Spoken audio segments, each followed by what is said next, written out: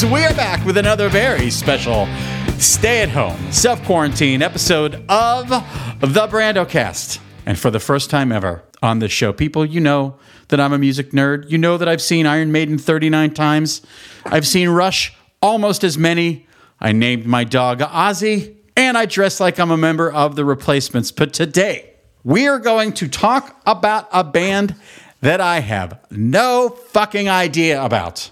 No fucking idea about it all. I have just learned about this band, who happens to be one of the biggest bands in the world, in the last 24 hours because of my guest today. Joining me, you know I've had so many comedy heavy hitters on this show, but I don't think that I've ever had anyone who is as skilled and accomplished as my guest today. She is a writer. She is a producer. She is a director. She created Sabrina the Teenage Witch, and she's written on a ton of different shows like Murphy Brown, The Simpsons, and even NC Goddamn IS. She's also written for Rolling Stone, Vanity Fair, and she is also the author of Just the Funny Parts and A Few Hard Truths About Sneaking Into the Hollywood Boys Club, which is the story of a nerdy girl from New England who fought her way to the top of the very male-dominated entertainment industry. Ladies and gentlemen, it's only one person I'm talking about today, and that is Nell Scovell. Hey, thanks for having me. How the hell are you? Well, I'm pandemic good. Mm-hmm. You know, I think with all things considered, I am on the East Coast, and it gets dark around 4:30 here, so it's dark and cold, which suits all our moods. But you know, there's that light at the end of the tunnel, so just looking forward to January. I'm going to go into a food coma around Christmas, and then I'll wake up and Biden will be president.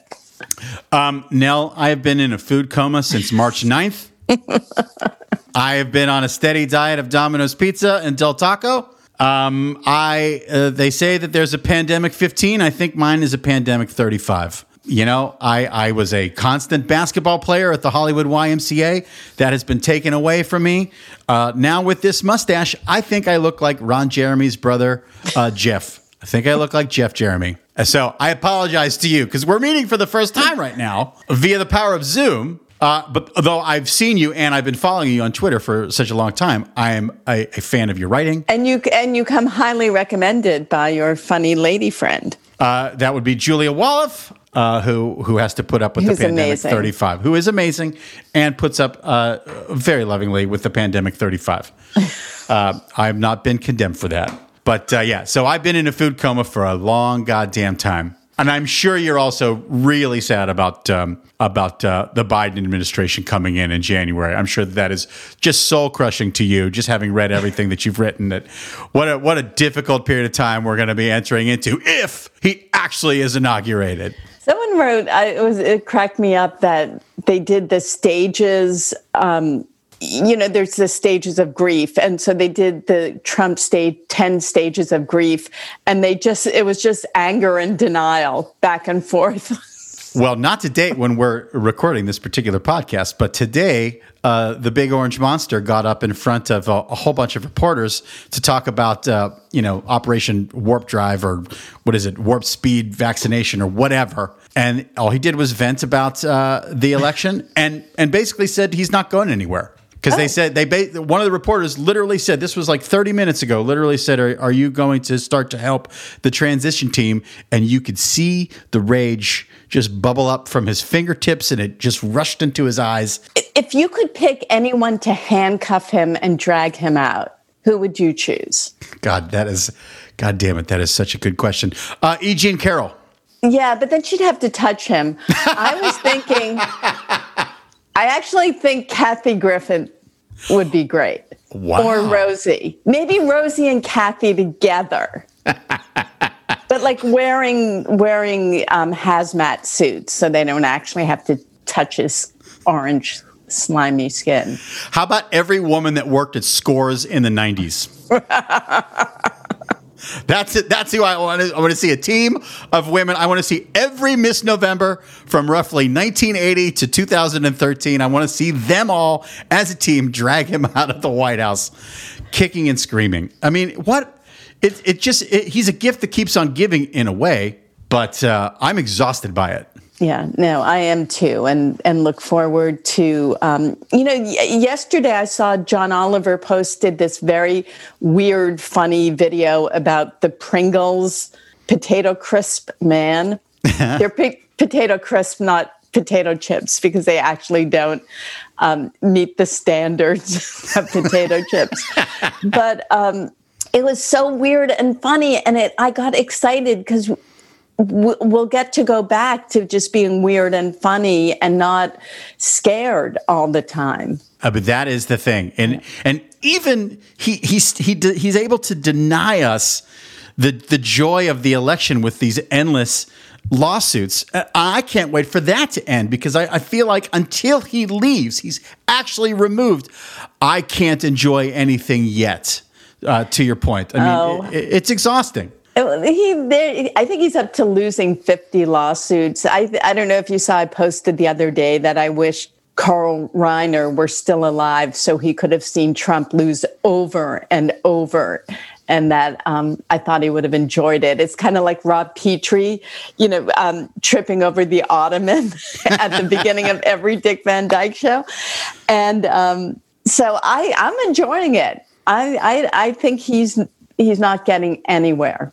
Were you ever slightly concerned sometime in like late October, right before the election? Was there a piece of you that was like, you know what, this son of a bitch is going to do it. He's going to win re-election. Tuesday night, election night.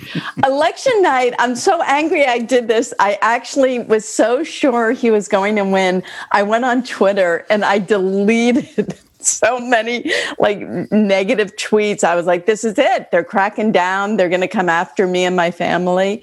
And then I went searching for one because it had been a prediction and I couldn't find it. And then I was like, oh, that's right. I thought late at night, that's what I was doing. Election day. Yeah. Here on the West Coast, I'm here in the city of Los Angeles. And because of the time difference, 9 o'clock is when things started to get squirrely, in the sense that we were not going to get a clear-cut victory.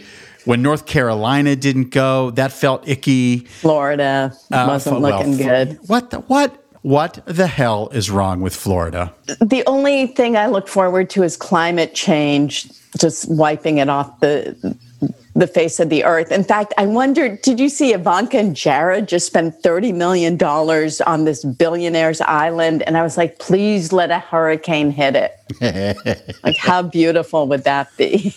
Well, I have no question that the big orange monster is going to retire to Mar-a-Lago and probably never leave.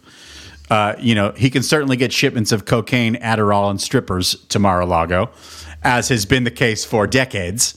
But will they ever be welcomed back? Will Jared and Ivanka ever be able to go out to eat in Manhattan again without getting a dirty look? That's what I want to know. Are you in New York? Do you live in New York? I have lived in New York. Okay. I'm in the Boston area. Okay, you're in the Boston area. All right. Well, he's not welcome in Boston, that's for sure. A lot of good comedy out of Boston. I know. What is that all about? It really is amazing. Some of my favorite comedians. I had Dana Gould on this podcast not too long ago. So funny. Yeah. What is it about Boston that produces amazing comedic minds? I think it's the repression, and New Hampshire too. I'll add in New Hampshire because I used to spend 3 months a year in New Hampshire, and of course that's Sarah Silverman and Adam Sandler and Seth Meyers. I think is from there too. Yes, he is. I think it's just the repression and wanting to rebel against the Puritan upbringing. Now, is that featured in your book? Just the funny parts? Is there part of this is the story of a young woman who wanted to rebel against the atmosphere around her? I was so focused on sports when I was a kid. I was just obsessed because I grew up when in the late 60s and early 70s, when the Red Sox and the Celtics and the Bruins were, all world champions, or in the Red Sox case, close to world champions. And we all, we like comedy. I like movies, but I didn't go to stand up or anything like that. But also, since there's music involved in this podcast, I understand, some great Boston bands too. I had Frank Black from the Pixies on this, which was a life highlight for me. Oh, nice. My brain almost broke during the show because he's literally one of my idols. He lives in Western Massachusetts, and he has a little tiny farm. He loves to grow things and make cheese and bread. And I basically just let him talk about that for about 40 minutes. I didn't want to interrupt his flow. I didn't want to get in there and ask him about being a young band in Boston or what clubs did you guys play in when you first started out. I didn't want any of that. How do you make cheese? What's your process? Do you have live chickens right now? And so life highlight for me. I mean, I know all the Boston alternative bands were a giant part of my life. Well, not even just the alternative. If every now and then I'll think it's been a long time since I've heard Foreplay, and it's been such a long time. And what's better than that transition when the drums come into, the guitar riff? But I grew up, that's in my soul. That's in your part soul. of my DNA. Do you enjoy the Aerosmith? I'm okay with Aerosmith. Don't love them. The Cars were, kind of more. Yeah, understood. And Blondie. Blondie was my idol. Oh, she was? Yeah. Did her standing with her fists on her hips on parallel lines, that to me, that was my lean in. That was a powerful woman. The guys served her, right? She was dead center. Is there a Massachusetts element to Blondie that I don't know about? Are some of the guys from Boston? Okay, but that's Chris Stein follows me on Twitter, and we've had some interactions, and he's delightful. Yeah, he's another hilarious follow on Twitter. And Debbie Harry was in the pilot of Sabrina the Teenage Witch, because she was dating my friend Penn Jillette at the time. Oh, and my. Penn and Teller were going to be on the Witches Council. And we wanted a female. And I said, would Debbie do it? And he asked her, and she said yes. And she's in the pilot of Sabrina, being very funny. And she gave me a nickname. Debbie gave me a nickname. She called me Nellie Belly. The only other person who's ever called me that was my grandmother. And I was like, I love two people I love. Well, but first of all, don't try to call me Nellie Belly. No. I wouldn't dare. Debbie Harry and my grandma. I would not dare. I would say that Debbie Harry could call me anything she wants. It doesn't matter when you're christened by a god, you got to go with it. But Nellie Belly, did she call you Nellie Belly on set? Yeah, as you were giving notes? No, she had just flown in from Europe and was just like, tell me what you want to do. Just put me in a chair. Wow. That's incredible, Blondie. A goddess, if you will. All right. So on that note, why don't we jump into what we're going to talk about today? Again, a band that I know absolutely nothing about. When I asked Nell Scovell to do the show, she threw out the topic. The topic was BTS. BTS are a 7-member South Korean boy band that debuted in 2013. The septet co-write and co-produce much of their own stuff. Originally a hip-hop group, their musical style has evolved to include a wide range of genres, and their lyrics touch on the themes of mental health, the journey towards loving oneself, and individualism. As of 2019, BTS are purportedly worth more than $4.65 billion to the South Korean economy each year. They attract 1 in every 13 foreign tourists that visit South Korea. Nell, I want to give you 2 more bits of information about BTS, again, who I've just discovered in the last 24 hours, even though I know they're bigger than God right now. Currently, this song Dynamite, if you go on YouTube, this song has 673,236,676 views, which means to me, Nell Scovell, that if those guys wanted to go into NBC and pitch a show, NBC would buy whatever they were pitching. Correct? Oh, if Disney isn't developing a feature, an animated musical feature for them right now, I would be shocked. And I would happily write it too. Oh, would you? Would you? Yeah, because they're family friendly. They're very wholesome.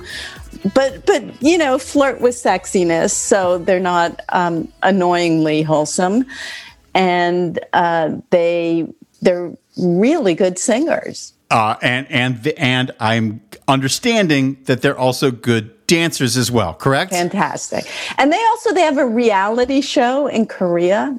Oh, okay. Tell me more. Well, no, they're just like they all live together, so it's like any of those reality shows, Big Brother, and they're they fight and they play games, and people can't get enough of them. There are people who are learning to speak Korean because young women. You are? I just pointed at myself via Zoom to say this. In preparation for the show, I went on YouTube because BTS stands for it's bulletproof. Bulletproof Boy Scouts. Boy Scouts. Okay, and so I'm going to botch this. Boy, there's a very scary element to the show because I really could hit the racist button pretty quickly, and I'm a pretty good guy. But holy Christ, did they set out a lot of landmines for me here? But let me try to pronounce the Korean version of Bulletproof Boy Scouts, and that is Bangtan Sonyeondan. And I went on YouTube and I watched a young girl say that over and over and over again, just because of this goddamn band. I will not attempt to say anyone's name. I am assuming that there's a guy named AJ in the band. There always seems to be an AJ in boy bands. But I By the also... way, they're all cute. In most boy bands, it's like there's the cute one. I would say 6 out of the 7 are really cute. And then the other one is super popular because there's a kind of girl who likes the one who isn't as cute as all the others. Okay, I was going to actually say to you, as a very straight man who's seen Iron Maiden 39 times, there's not one mutt in the band. That's the best way that I can say that. I don't know which guy you're talking about, that a certain type of Korean woman likes him because he's less attractive than the other men. I don't think it's just Korean women. I think it's any. Yeah. I think you feel badly. Well, he's had some depression issues too. So, you could make him happy, right? That's the thinking. If my love could make him happy, yeah. Oh, okay. So there's a song they sing called "Save Me."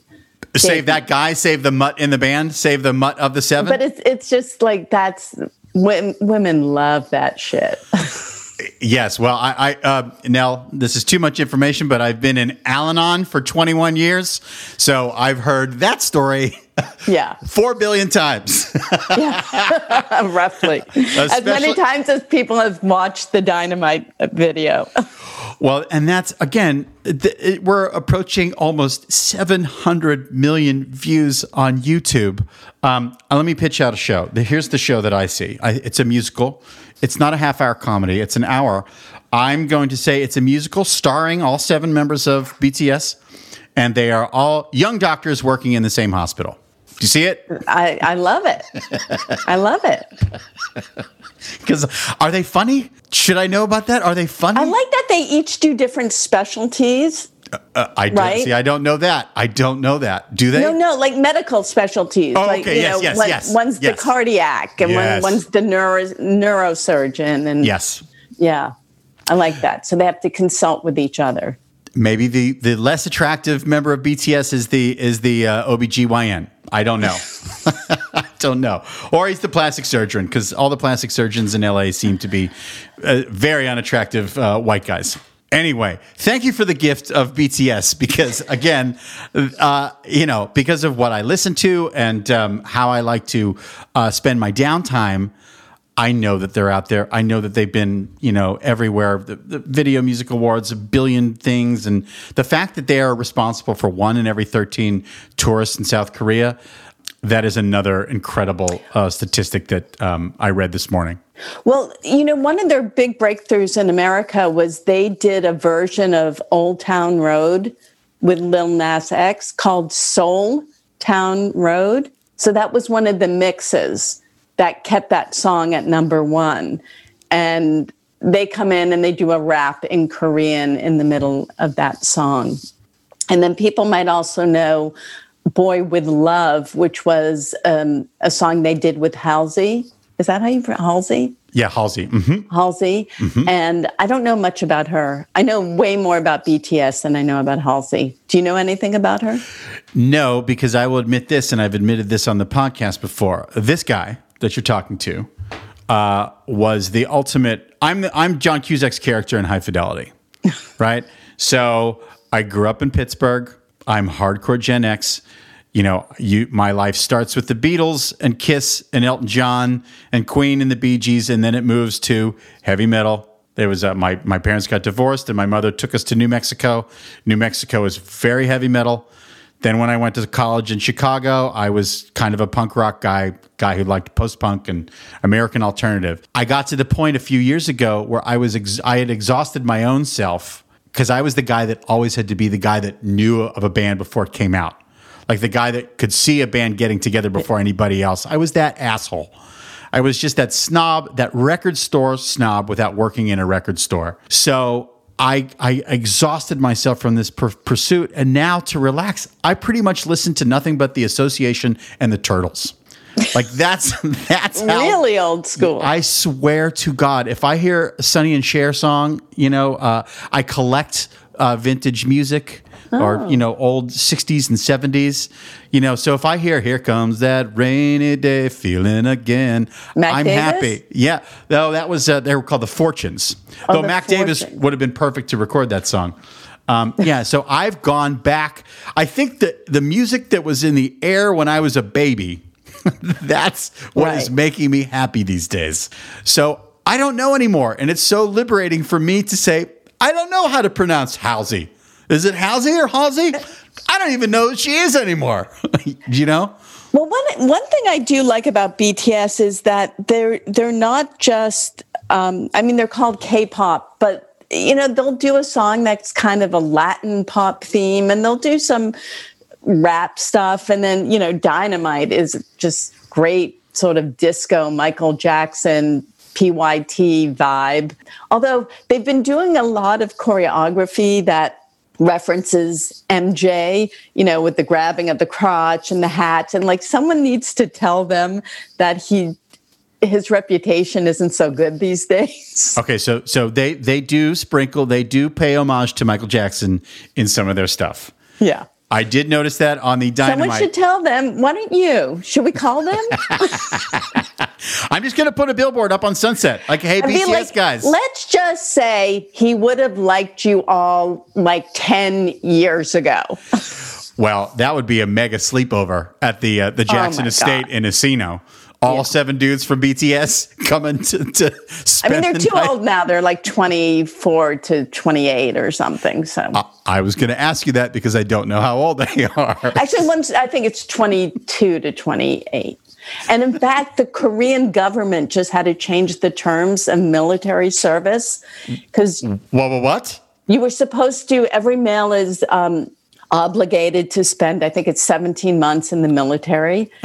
And before the age of 28. But the oldest member of BTS, Jin, just turned 28. And so they had to extend it to 30 so that he wasn't breaking the law. Oh, my. Yeah, I think they're going to give them a pass, which they've done for Olympic winners in the past. But what if BTS could unite the two Koreas? Well, holy Christ, Nell. Wait, I'm going to put a pin in that because I'm going to read a couple things and we're going to come back to that very important point because I can't believe that you said that. BTS debuted in 2013 with their single album, Too Cool for School. In 2014, BTS released their first Korean language studio album, Dark and Wild, and their first Japanese language studio album, Wake Up. Their group's second Korean studio album, Wings, and this was released in 2016, was their very first to sell 1 million copies in Korea. Okay, so let's go back to that. Do you think that it is remotely possible that the BTS music has made it across the border into North Korea? Oh, I would be shocked if it hadn't. Don't you think there must be a black market? There must. Yeah. Well, if there is, that's got to be like such a hot commodity. It's not even funny. BTS CDs. Yeah. I can see a dude out of a beat up old North Korean van trying to sell like really bad cassettes. Maybe they're still listening to 8-tracks in North Korea. The older I get, the dumber I get. Palming a microchip in someone's hand that they attach to their computer, but they're worldwide, so it would be very weird if like they're listened to all over the planet except in North Korea. well, but they are the thing that could liberate a whole entire country. That statistic you cited about how many billions they bring in to the tourist trade, it's remarkable. It's bonkers. Yeah. I would say that, Tom Cruise might be responsible for 1 out of every 25,000 Ohioans who come to Hollywood. But we do have to pay homage to Gangnam Style, which started this whole thing. Yes. And who was that gentleman's name? What was his name again? Oh, I don't remember. It's not Rico Suave. It's not Ricky Martin. It's the guy who sang Gangnam Style. And where is he? I have no idea, but that was a huge, giant hit. But was he one of the first K-pop stars? Right? Yes. Yeah. So was he the beginning of K-pop? Teach me. I assume so. I mean, I don't know that much, but I can't think of another Korean pop star, but that exploded, and I still don't quite understand it. And I don't know, maybe he's like the father of all the BTS guys with 7 different women. But I think my guess is it was that realization, too, after the Cold War, probably, of like, we can export cars and export television sets, and then it became we can export culture. Because, movies were so huge there. American movies were making so much money. And then, so we also have, Snowpiercer and Parasite and these great South Korean movies. Yes. That have started to come from there. So then you build a community with know-how, and, while Hollywood is stuck in the 50s, they're doing, I love Snowpiercer. Parasite I didn't get as much as other people, but I recently rewatched Snowpiercer, and that's an amazing movie. That is on Netflix right now. I will admit to you that because of the stress of the pandemic, the way that I like to relax at night, I've been watching 2 things. Alone, which is a reality show where they drop 10 survivalists into different spots around the world. They've done Mongolia, they've done Patagonia, they've done Vancouver Island twice. Oh. And they drop these people into a remote location. You're only allowed to bring like 10 things, a fishing line, an axe, a knife, and you're alone. And they give you $65,000 worth of camera equipment that you're supposed to use to shoot yourself. And the last person standing wins $500,000. And every season, it's the same beats. It's starvation. It's inability to catch fish. It's you light your hut on fire. It's you're scared of bears. You're scared of pumas. Medical problems that come up as a result of dehydration. It's really crazy. But mostly, the aloneness eventually kills you. And I'm just endlessly fascinated by it. That's what I have been watching to sort of. So would you, if someone called and said, we want you to be a contestant on Alone, would you do it? I would last. I said this to someone the other day. I think I could last 4 days. There's zero chance that I'm going to be able to catch a mouse. Everyone ends up eating a mouse on the show. 100% of the people. I do not fish. I do not hunt. I am certainly not going to try to kill a wild boar with a stick that I've been sharpening for a week. And I certainly would not be able to catch a rabbit in a snare using the special wire that they all bring. So I'm going to starve. But I think I could. But now you've watched the show, so haven't you learned how to do these things? No, no, because these are all the top level people. These are all the nuts, all the crunchy people. These are the top level crunchy people who know how to build ancient traps. I don't. Again, I've seen Iron Maiden 39 times. I know how to do that. Other stuff, no. The boiling of water, the eating of plants. There have been a bunch of herbalists on this show. They're able to look down on the ground and go, I can eat that, I can eat that, I can eat that. Unless someone drops a Snicker bar on the ground, I'm not eating. Reese's Pieces. Yeah, I'm not eating. I'm not afraid. I've done a lot of wilderness. I have actually done a lot of wilderness stuff. I'm lucky enough to have gone all over the West and camped and done all that kind of stuff. But I've always been in a situation where we've got food provided and all that stuff. I'm not afraid of bears. I'm not afraid of mountain lions. That's all good. But I think I would last 4 or 5 days. I want to shoot that show. I want to do a Griffith Park version where it's just you're in your spot in Griffith Park and let's just see who can exist in Griffith Park for as long as possible. I don't know how I got. I'd watch that. You would watch that? Well, thank you. Yeah. No, I haven't seen Alone. What's the other thing you're watching? Vintage Kung Fu movies. Oh, nice. I swear to God. I am a sucker because I'm a nerd. So I watch 70s, late 60s and 70s, specifically Shaw Brothers Kung Fu movies that were made in Hong Kong that feature all the same actors. It's all the stuff before Jackie Chan. Give me a movie about a 2,000-year-old Shaolin monk who can fly and shoot lasers out of his eyes, and no one is happier than me. Okay, we are hearing Mic Drop in the background. Oh, that's a good one. That's like hardcore, heavy metal. They're trying to be, Aerosmith in this one.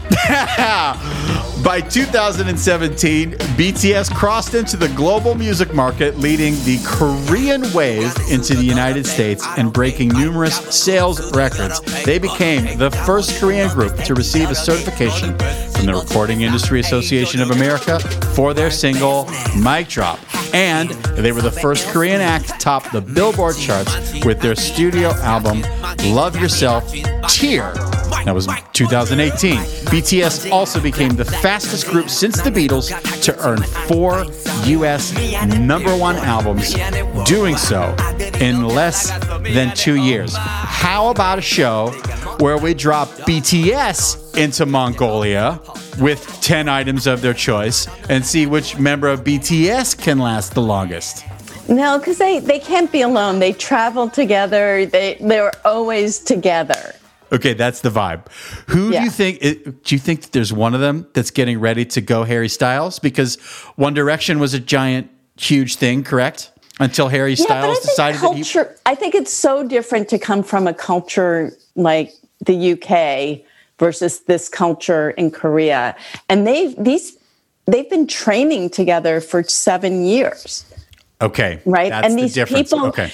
They're basically owned by Big Hit Entertainment, which just had an IPO and raised billions of dollars. And the performers now have shares and became millionaires. But before that, everything was provided for them by this big sugar daddy entertainment company. And it was an apprenticeship. So I don't think you come out of that and then go, I'm going to go be a single artist. Okay, understood. Or else you'll be executed, probably. Because I'm assuming that Big Hit Records is slightly mobbed up. It turns out they give you a bill for all those, the choreography and the outfits, and you're like, well, maybe I'll stay. Well, to that point, I was going to say the fashion. If you watch a BTS video, people, every single shot, they're in a different outfit and really nice clothes, whether it's a suit or a ski outfit or just what I would call BTS street style. There's just so much money and so much stuff. I said we were talking about how much money they're responsible for. There was another figure that I didn't read that they are responsible for 0.3% of South Korea's GDP. And I think a lot of it is in fashion. I swear to God. Because right, although they wear a lot of European fashion, like Chanel and Gucci and... How do you know so much about BTS, Nell Scovell? Because we've been in lockdown and they bring me joy. So anything that brings you joy. And I'll admit this. I think Boy With Love was probably the first time they were on my radar. And I saw them and I love dancing. I grew up actually in the disco era too. So, that appealed to me. That song is very poppy. And I started watching more and more because I couldn't differentiate them. And I really wanted to learn their faces. It bummed me out that my brain, which just isn't used to seeing that many Korean men who are all basically the same height in one place. But also they change their hair constantly. They change color. They do pink, they do gray, they do purple, they do blue, they do blonde, they do black. Okay, so the guy with the blue hair that I've seen, that's not the guy with the blue hair. No. Oh. He's not the guy with the blue hair at all. So, but I did it, and now I'm so proud of myself. I can see them with masks on, and I can recognize them just from their eyes. Wow. But it's also a really good just lesson in, like, you just have to learn how to look. If you look more closely, then you see those differences. And we're just more attuned to them in the faces that we're used to seeing every day. Totally understood. I have said this on this podcast so many times, and this is my truth. The way that I listen to music, I was, the Beatles are the first band that I obsess about as a little kid. And I get to understand the Ringo, John, Paul, and George as if they were characters in a movie. Like they were just characters in a big, giant story. And I felt like I knew everything about each individual guy. All the bands that I've loved since then, I could tell you everything about every single member. And I think that the great bands sort of achieve that. U2 has that. The Clash has that. The Ramones have that. Fans of Black Sabbath can tell you everything about every member of Black Sabbath, and not just Ozzy. It's just a thing. So I am just assuming that the people that love BTS know everything about each guy. Yeah. They do. Amazing. Favorite color, favorite food. And because they do this reality TV show, they're very accessible. Okay. So they're all living together in this reality TV show. By the way, I also want to say I have trouble distinguishing the Foo Fighters. Well, no, but that's a good point. You're right. Yeah. We all know Dave Grohl, the king of Generation X, and we all know Taylor Hawkins, but the other guys, because he's blonde. Right. We don't know. And they switch out some of those guys. And his kids went to my kids' high school. Can I just say something? The one thing about living in LA that is so annoying, I cannot tell you how many people I know who are like, oh, Dave Grohl played my kid's birthday party. Like him specifically.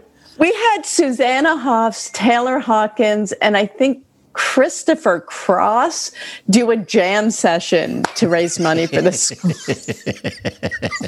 That's understood. And Ben, Ben Folds, the Ben of Ben Folds 5. No, I wish. I love Ben Folds.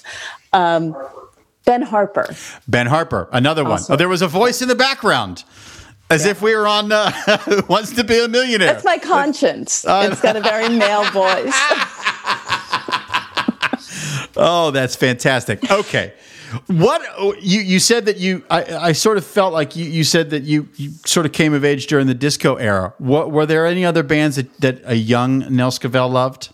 College was punk rock, and that was Elvis Costello and Blondie. And then I'm trying to think, I love Broadway shows. So that's always just been this constant in my life. My first concert was Bob Dylan. Christ. And my last concert, Bob Dylan. No way. Wow. So have you had the chance to work with any of your idols besides Deborah Harry? So I did work with Joan Jett on the Muppets, which was super fun because she was so cool. And I really enjoyed that. And I don't know, you don't want to meet your heroes, especially your rock star heroes. Yeah, no, understood. Yes. But yes. I am obsessed with the Eagles documentary. Yes. And the Tom Petty documentary. I will watch any documentary. And this goes to what we were saying before. I didn't know that much about those guys. I listened to their music all the time, but Rolling Stone would write an article about them, a cover story once a year, but you didn't have that access. They didn't have Twitter feeds. They didn't have reality TV shows. So I'm watching these things, and I am learning that Don Henley and Don Felder hate each other. And in fact, Henley will only refer to him as Mr. Felder. So these are guys who double teamed women back in the day, but because they've sued each other so many times, they will only refer to each other gentlemen they once met at the club 30 years ago. Yeah. Money. Mr. Felder. Yeah. Don Henley is just so amazing to me because he's so talented. He's a rock star. He's good looking, and you hate him. That's what an asshole he is. That all those other things that would make you desirable to any straight American woman, you still look at him and go, I want to go on and have dinner with him. Well, he looks like a state senator in Texas right now. I'm not talking about a U.S. senator. I think he looks like a state senator from the state of Texas, Don Henley.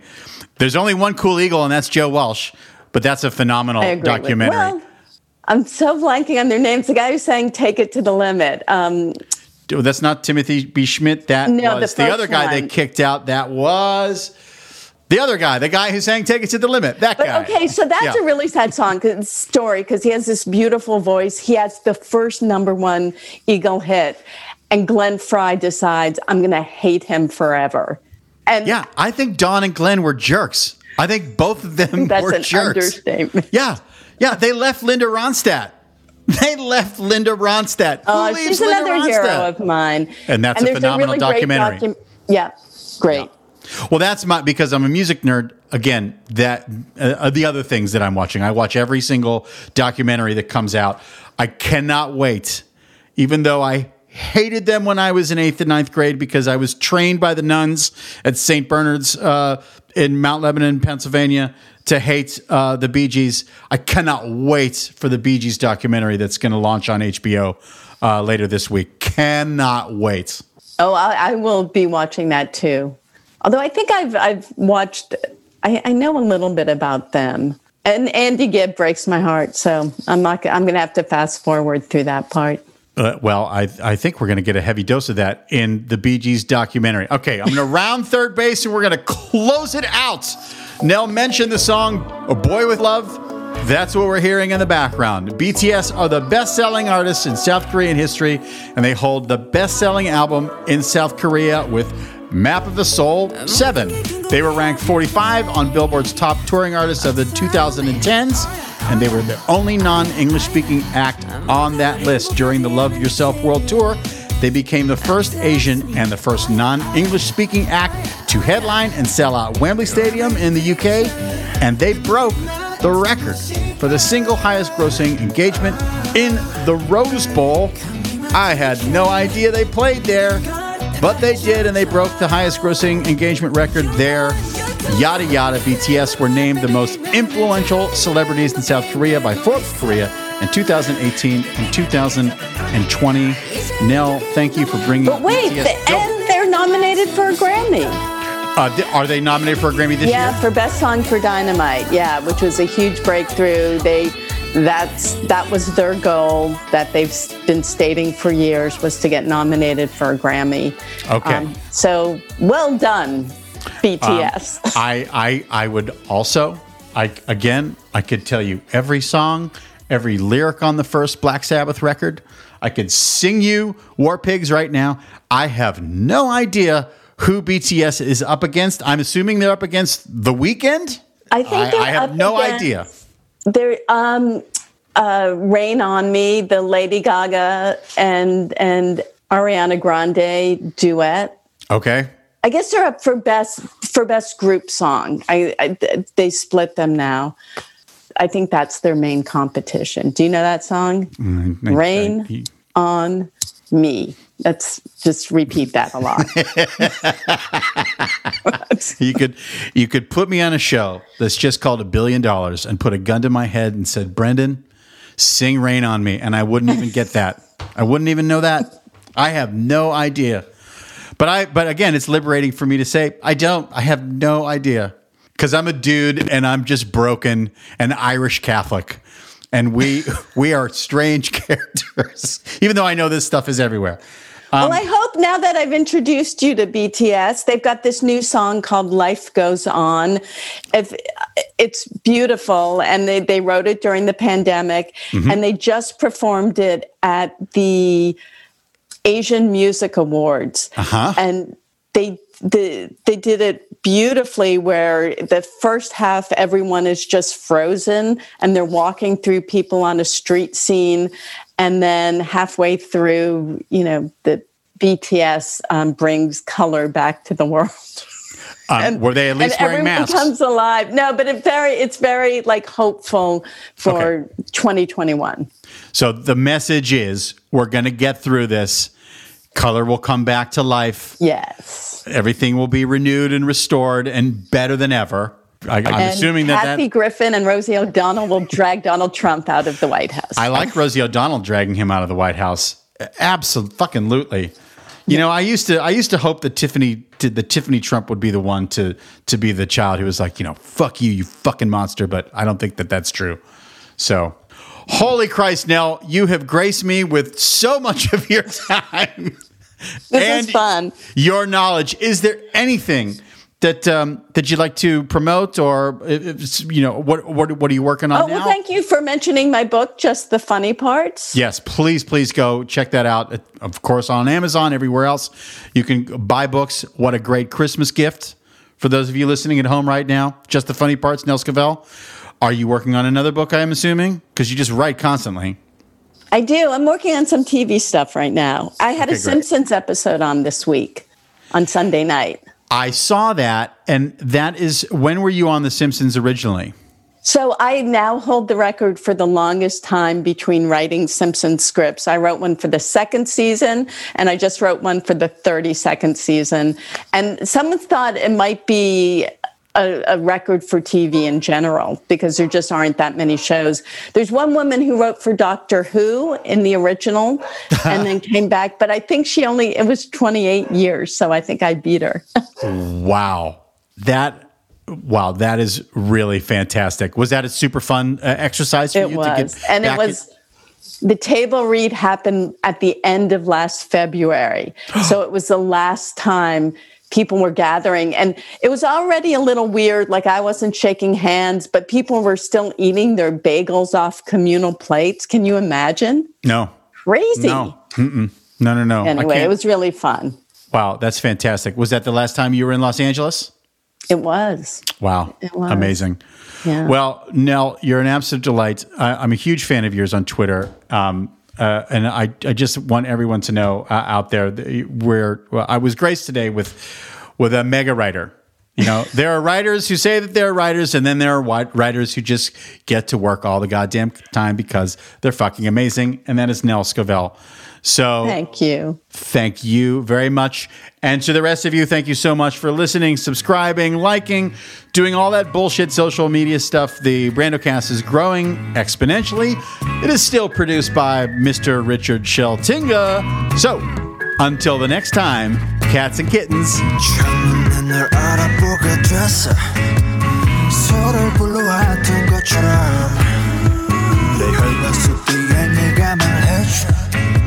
내가 찾아 헤매도 너라는 걸